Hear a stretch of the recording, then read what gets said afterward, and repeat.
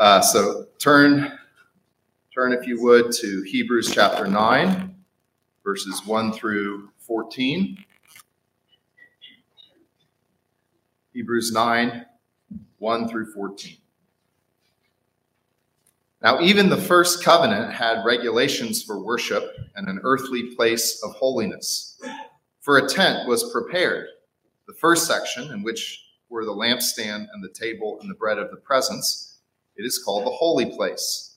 Behind the second curtain was a second section called the most holy place, having the golden altar of incense and the ark of the covenant covered on all sides with gold, in which was a golden urn holding the manna, and Aaron's staff that budded, and the tablets of the covenant. Above it were the cherubim of glory overshadowing the mercy seat. Of these things we cannot now speak in detail. These preparations having thus been made, the priests go regularly into the first section, performing their ritual duties. But into the second, only the high priest goes, and he but once a year, and not without taking blood, which he offers for himself and for the unintentional sins of the people. By this, the Holy Spirit indicates that the way into the holy place is not yet opened as long as the first section is still standing, which is symbolic for the present age. According to this arrangement, gifts and sacrifices are offered that cannot perfect the conscience of the worshiper, but deal only with food and drink and various washings, regulations for the body imposed until the time of Reformation. But when Christ appeared as high priest of the good things that have come, then through the greater and more perfect tent, not made with hands, that is, not of this creation, he entered once for all into the holy places, not by means of the blood of goats and calves, but by means of his own blood, thus securing an eternal redemption. For if the blood of goats and bulls and the sprinkling of defiled persons with the ashes of a heifer sanctify for the purification of the flesh, how much more will the blood of Christ, who through the eternal Spirit offered himself without blemish to God, purify our conscience from dead works to serve the living God? This is the word of the Lord. Thanks be to God. Let's pray together. Father, again, we come to a text that contains many foreign things that might be strange to us.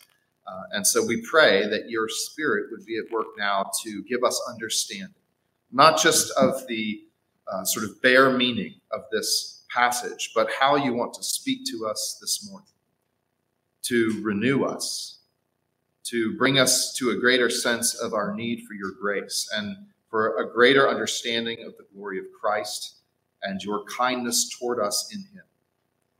So be at work, we pray now, in all of us, in all the various situations that we are facing: suffering, joy, hardship, comfort, confusion, big decisions, whatever we might be facing. Speak to us now, we pray, and we want to be open to what you have to say to us. We pray this in Christ's name.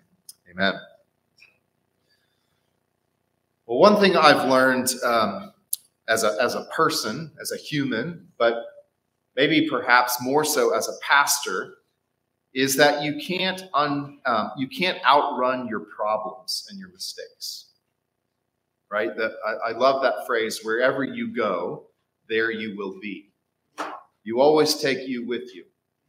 I remember meeting with a young woman years ago that was just constantly moving to new places.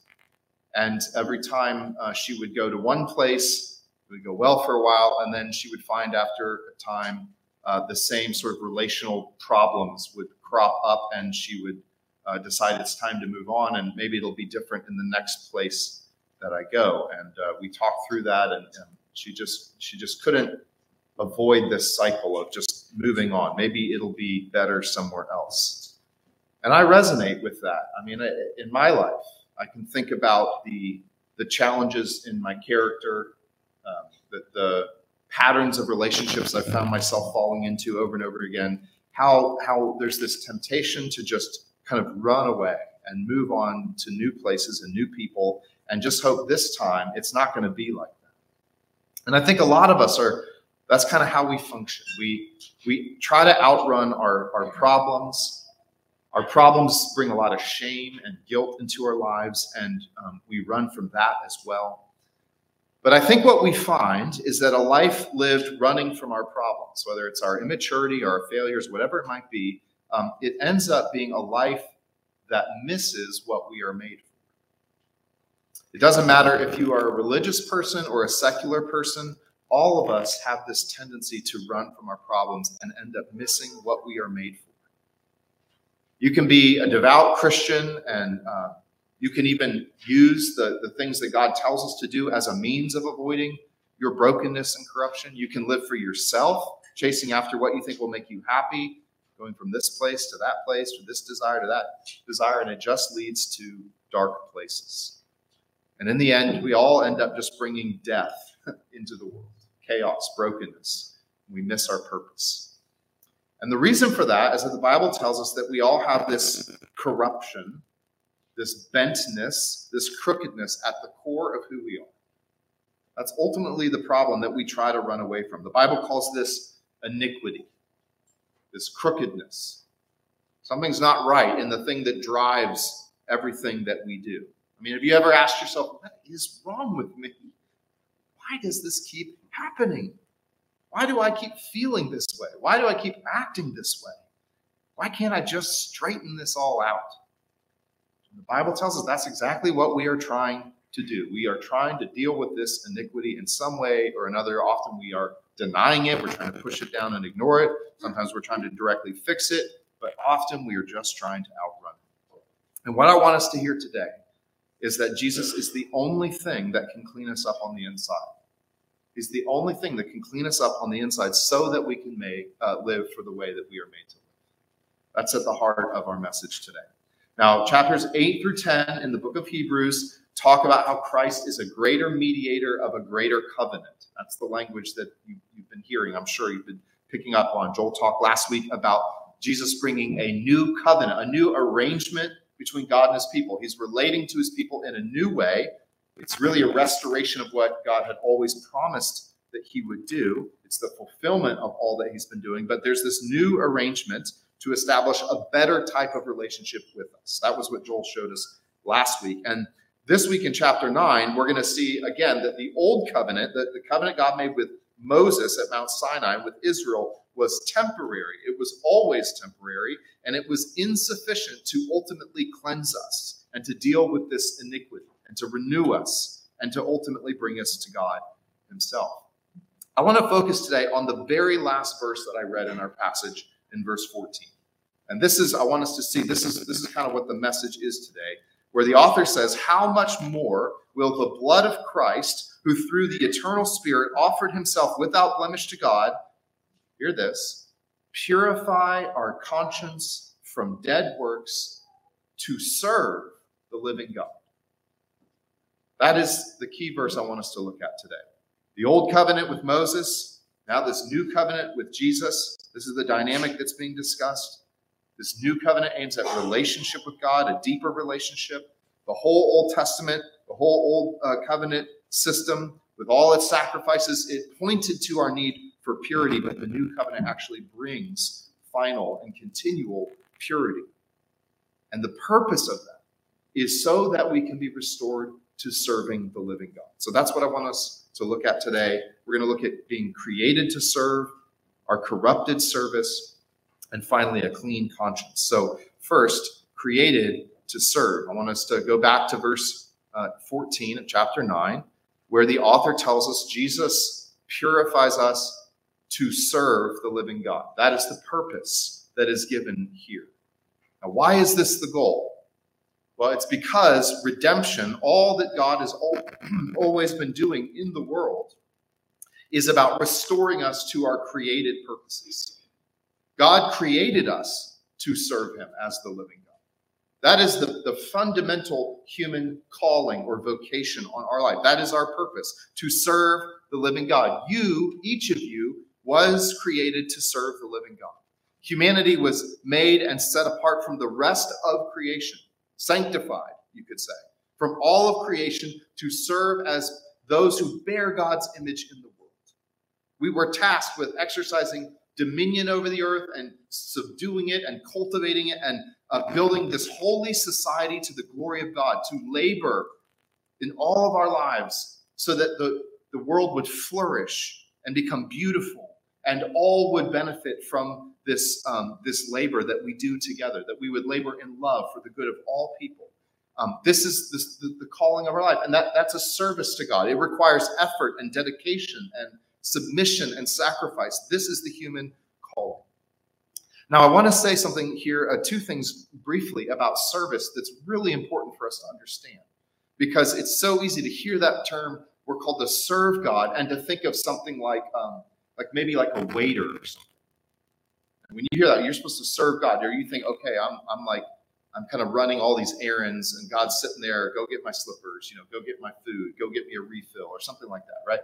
If that's how you're thinking about service, then put that out of your mind. That's not what we mean when we say we're made to serve God. Because first and foremost, you need to understand that our service to God flows out of our first being served by God. That is fundamental to what it means to be human. God created us. He gave us life. It is a gift. All of creation is this overflow of God's life and love and joy. That's why the author of Hebrews says that he is the living God, the God who has life in himself. He does not need us. Our service to him is not because he needs servants, because he's sitting around and he doesn't want to do any labor, and this way we can do it for him. That is not what we mean. We are created to serve the living God, but only as those who are first and foremost fundamentally served by God and given many, many gifts. And so secondly, this means then our service is actually participation with God in what he is doing in the world. It is not giving something to him he does not have. It is not adding to his life in any way. We do not serve God like that. He is not lacking. He does not need us. He invites us into the joy of what he is doing. And we serve him by participating with him as the living God. Think of a co-laborer, you could say. Those who are building something together, or farmers plowing a field and working side by side, or maybe better, a father who allows his child to help him with his task that he is fully capable of doing on his own, but he brings that child into the joy of that labor with him. That's how God invites us to join him in his work and to serve him, to make the world a good place and a beautiful place. That is our purpose. That's what you were made for, to serve the living God as a participant with him and as one who is ultimately served by God. Now, here's the thing. Because we're created to serve God like this, it is impossible for you to live your life where you're not serving something. It's baked into who you are. You can't not serve something. Double negative there, right? You can't not serve. You must serve something. There you go. Right? Bob Dylan, who Trevor's quoted many times. You're going to have to serve somebody. That famous song. You're going to give your effort, your dedication, your submission to somebody or something. We either serve the living God and co-labor with him, or we serve created things, false gods. We call those idols. Your career, your beauty, your safety, your family's safety, your prosperity, your fame, your self-authentication, whatever it is, you're going to serve something. And often you're going to get wrapped up in some ideology that's going along with that, serving humanity or your nation or your community, or more than likely, because this is really at the bottom of all our other service, you're going to serve yourself. That's why John Lennon didn't like Bob Dylan's song. I just learned this. He wrote a song to combat that song, and he said, serve yourself. That was his song. Don't serve somebody, serve you. That's really, nobody else is going to serve you, he says. Serve yourself. And so he says, pursue a life of gratifying your own desires. Submit to that. Dedicate yourself to that. Give effort to serving yourself. When you do not understand your purpose is to serve the living God, you end up serving yourself, and it just leads to ultimately a life of death. That's what the author of Hebrews is saying. We commit these dead works, is the way he puts it. Works that lead to death. And it just brings decline everywhere. I mean, culturally, it leads to decline. When everybody just serves themselves, it just leads to decline. I was thinking about this earlier. Just noticing some of the roads, there's more and more trash piling up, and I'm thinking, why can't we clean this up? And you think, well, the city's going to have to hire people to do this, and that's not great work, and they probably can't pay that much. And a lot of people are like, I don't want to do this work. So, nobody has this sense of like this enduring pride in our community that like we want this place to look beautiful over the long term. And so, everyone's trying to pursue their own life and their own desires. And who wants to clean up that trash? No one. And so it builds, right? And it brings this decay into the community. And of course, individually, what happens when we just pursue our own desires? It just leads to this self-absorption that leads to constant dissatisfaction and emptiness and despair.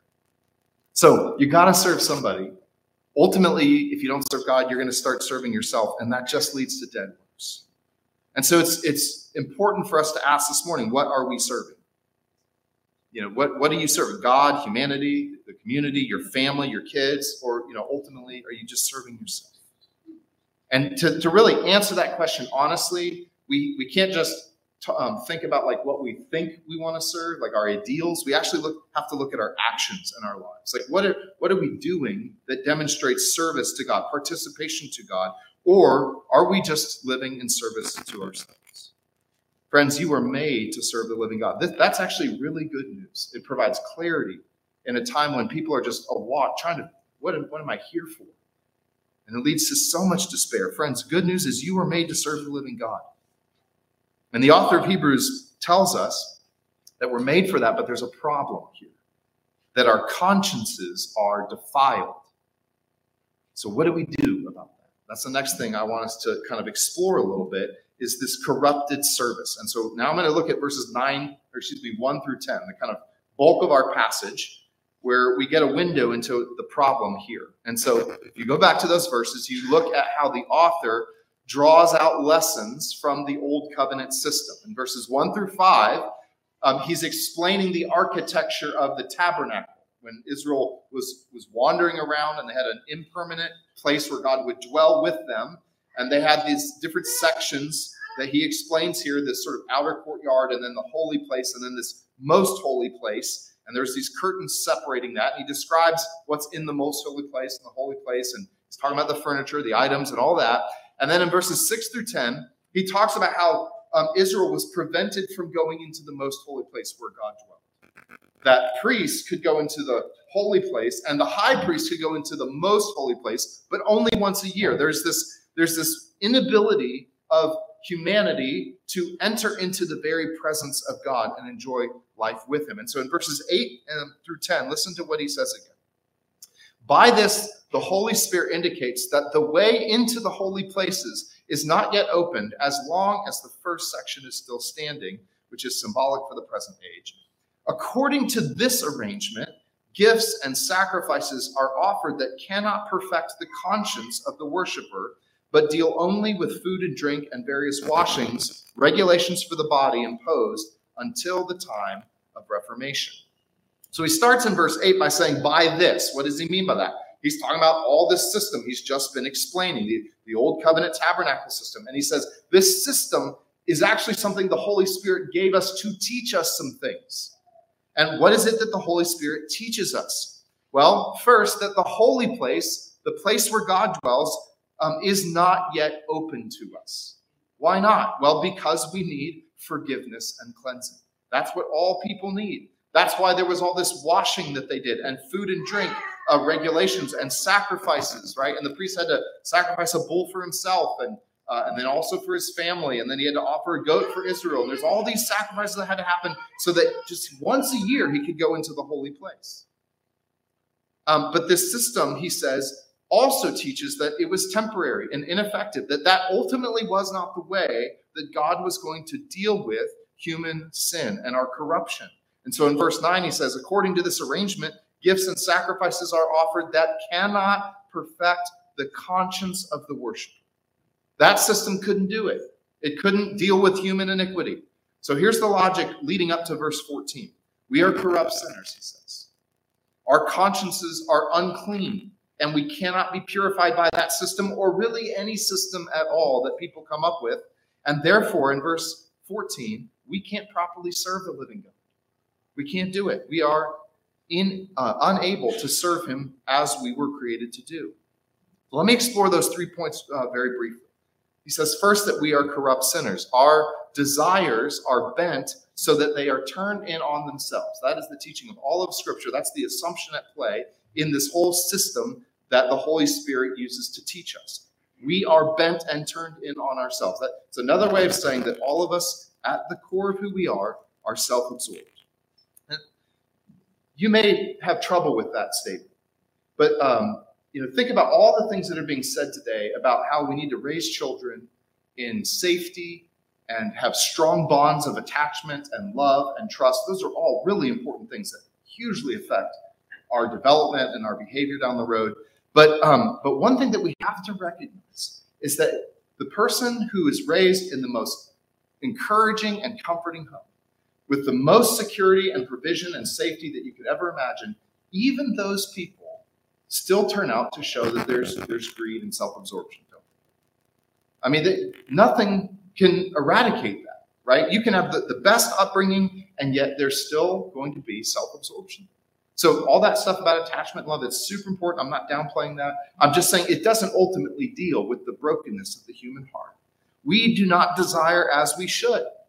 We have misdirected loves. We love the wrong things, and we have disordered loves. We love things in the wrong proportion or in the wrong order, right? At bottom, we have a self-love problem that throws off all else.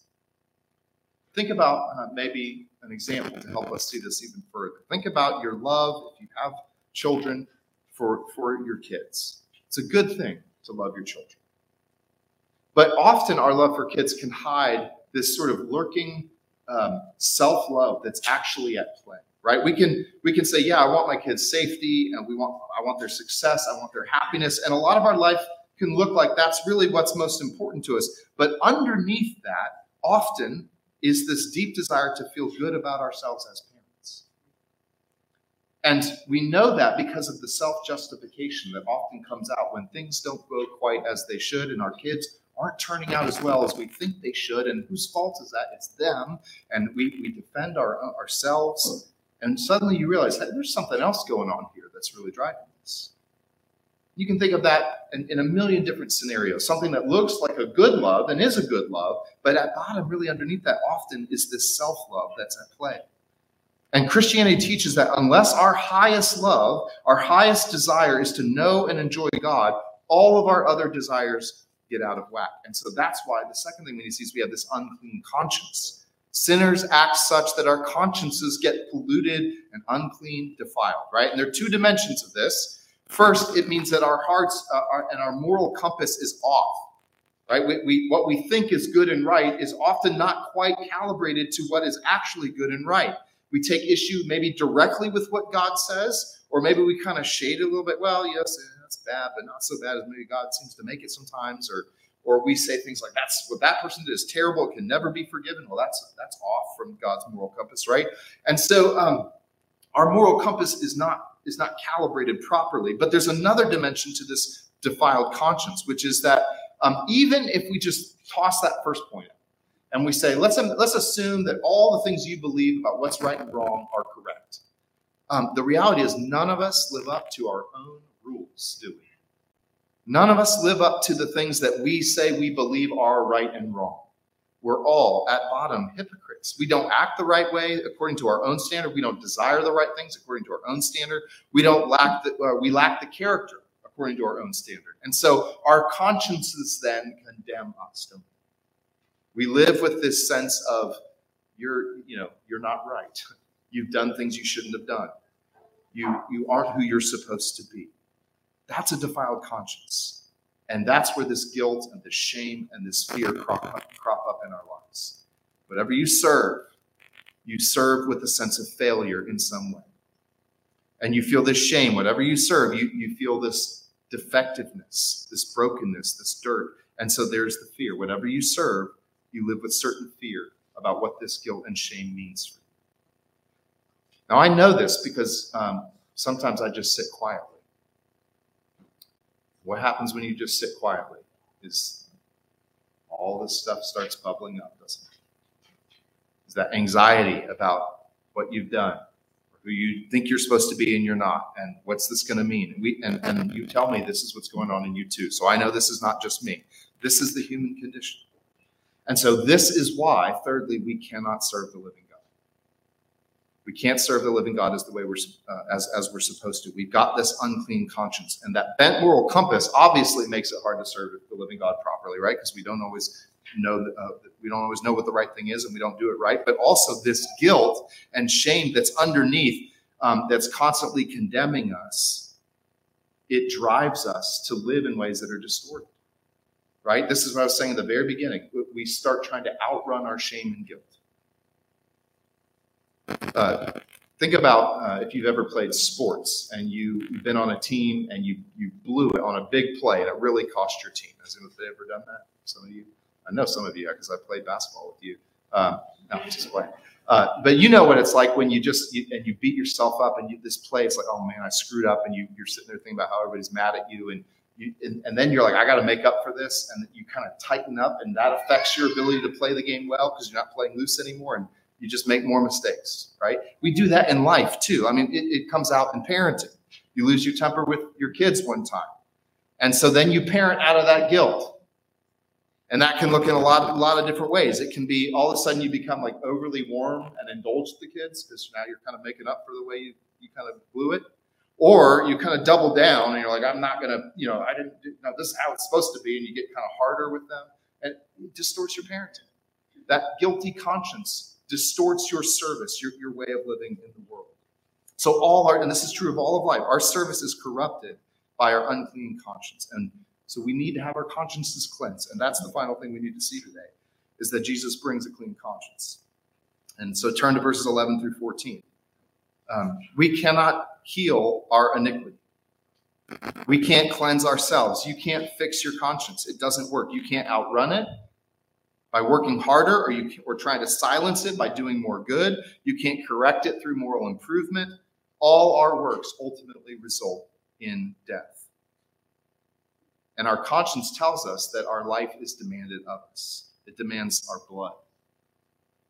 So nothing can clean our conscience but Christ. Look at verses 11 and following. When Christ appeared as a high priest of the good things that have come, then through the greater and more perfect tent, not made with hands, that is not of this creation, he entered once for all into the holy places, not by means of the blood of goats and calves, but by means of his own blood, thus securing an eternal redemption. Jesus is the great high priest that brings us into the presence of the living God. Not like the old covenant where once a year, one person got to go into the most holy place, where God's presence was manifested with cloud and fire. Jesus brings us into the very presence of the living God once for all. He entered permanently, not once a year, permanently, and he brings us with him into the presence of God. He offered his own life as a sacrifice to forgive and cleanse us for an eternal redemption, not a temporary redemption, not one that deals externally with ritual impurity, but a redemption that continues forever because of Christ's blood, not the blood of goats and bulls and calves. And so he says in verse 13, if the blood of goats and bulls and the sprinkling of defiled persons with the ashes of a heifer sanctified for the purification of the flesh, how much more will the blood of Christ, who through the eternal Spirit offered himself without blemish to God, purify our conscience from dead works to serve the living God. That whole system was temporary and external. It only dealt with the outside. But Jesus purifies us from the very core of who we are, and he brings a permanent forgiveness that can silence your conscience. He brings this permanent cleansing that can renew you and begin to deal with that bentness and straighten you out over time so that you start desiring the right things. You start being able to discern things according to God's law. That's what we saw last week. God is writing his law on our hearts. And all of this, friends, comes as a gift. Jesus accomplished this by offering himself up as this sacrifice without any blemish. Right? He had no blemishes. That's what the author tells us. In the Old Testament sacrifice system, that meant, the lamb looks good, no unhealth looking in them. But with Jesus, it means at the very core of who he is, he had no iniquity, no impure conscience, but he lived a life of perfect service to God. And yet he offered himself up in the power of the Holy Spirit as a sacrifice for us. And he died so that his blood would secure for us this cleansing and forgiveness. and so that our blood does not need to be shed, that we don't need to remain in death. So Jesus, the author is telling us, is greater than this whole system because he purifies us from the inside. He gives us this clean conscience. He forgives us, and then he deals with our bentness and corruption. He straightens us out by the power of the Spirit. He heals our iniquity so that we can be set apart again and renewed for service to the living God. And we do that, as Trevor was explaining earlier in our service, that God, Jesus cleansed the temple so that God could dwell with us. We do that in the power of the Spirit who now resides in us. That we have now become God's temple, and the Spirit is in our lives so that we can walk and serve God who is living forever. Only Jesus can cleanse us. Only he can renew us and restore us to participating in what God is doing in the world. And so today we are called to receive him and rest on him wholly as our high priest and as our sacrifice for sin. And that means to either for the first time or again to trust him that you are forgiven. You are cleansed. Trust him. When your conscience condemns you, he is greater than our hearts. His blood says you are not guilty in the way that your conscience is telling you. And so then you can be freed to serve the living God. So what does this actually mean? So I got this from Trevor and Joel when we were talking earlier this week, but this means first and foremost that we adopt a next play mentality because we're forgiven. Adopt a next play mentality. So going back to sports, Trevor was mentioning this cornerback for the Chiefs in their game against the Ravens a couple weeks ago, where this cornerback, who's one of the best, gave up a big play, and it was really looking bad for the Ravens coming back. They were about to score as a long play. The cornerback stopped him pretty close to the end zone, and so he felt pretty bad about that. His team's like, "Oh my gosh, you're blowing it for us." Is probably how he was thinking, right? But 2 plays later, he caused this game-saving fumble on the goal line that prevented the Ravens from scoring and helped them out big time. And as they were talking with him, I think after the game, he was talking about how he was able to make that big play after making a big screw up. And it's basically like, because I learn because of my coach and how he supports me and the team. You just look at the next thing you got to do, and you don't let that thing shape and drive how you're playing on the field, right? So that's football. But I mean, that's kind of what we need to do as Christians, right? Is when you screw up, and we do, and your conscience condemns you, you got to say, all right, Jesus has dealt with it. And so I got to focus on the next thing that God's put before me, that I can participate with him in the world and what he's doing. And I don't have to be condemned by that. I don't have to let that drive the way I now try to live in the world. The pressure is off, friends. If you have faith in Christ, you don't need to be perfect. You can honestly admit your faults. You don't have to hide or pretend or defend yourself because of the grace of God to us in Christ. So we have a next moment mentality. But then secondly, we've got to remember the renewing power of the Spirit that comes through Christ's blood.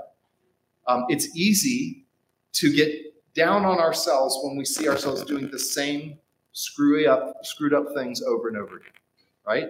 It's like, that sounds great, Derek, but my conscience is telling me, yeah, you haven't really been changed because you're still doing that thing. And you need to hear that the renewing power of the Spirit is something that happens over time. And God promises that his Spirit is in you and that Christ has cleansed you and he's giving you a new heart, and that takes time. So there's grace, even for your failure to grow up immediately. The pressure is off. You can be humble and acknowledge your failures and yet confident that God is working in you. And then finally, we need to then join God in what he's doing in the world. That's what it means to serve the living God. Take time and step back and evaluate how we're living our lives. Are we serving God? Is that really what our life is all about? Participating with what God is doing in the world, or are we fallen into serving ourselves or some other ideology or something else? God invites us into this beautiful life. It's a hard life. There are hard things that have to happen. There's sacrifice, yes, but it's a beautiful life of joining him in what he is doing in the world. As we go to the table, this is the place that we remember that Christ sacrificed himself for us. Right? This is literally what is pictured in the bread and wine. In the old covenant, the animal was put forward and the blood was drained and the body was put on the altar to be burned. And here we see that same sort of separation of Christ's body and blood, both given for us. His blood shed for us to cleanse us and to purify us from the inside. His body, his life given so that we can live again. And in this meal, as we participate in faith, the Spirit actually ushers us up in a unique way into the very presence of the living God, our Father.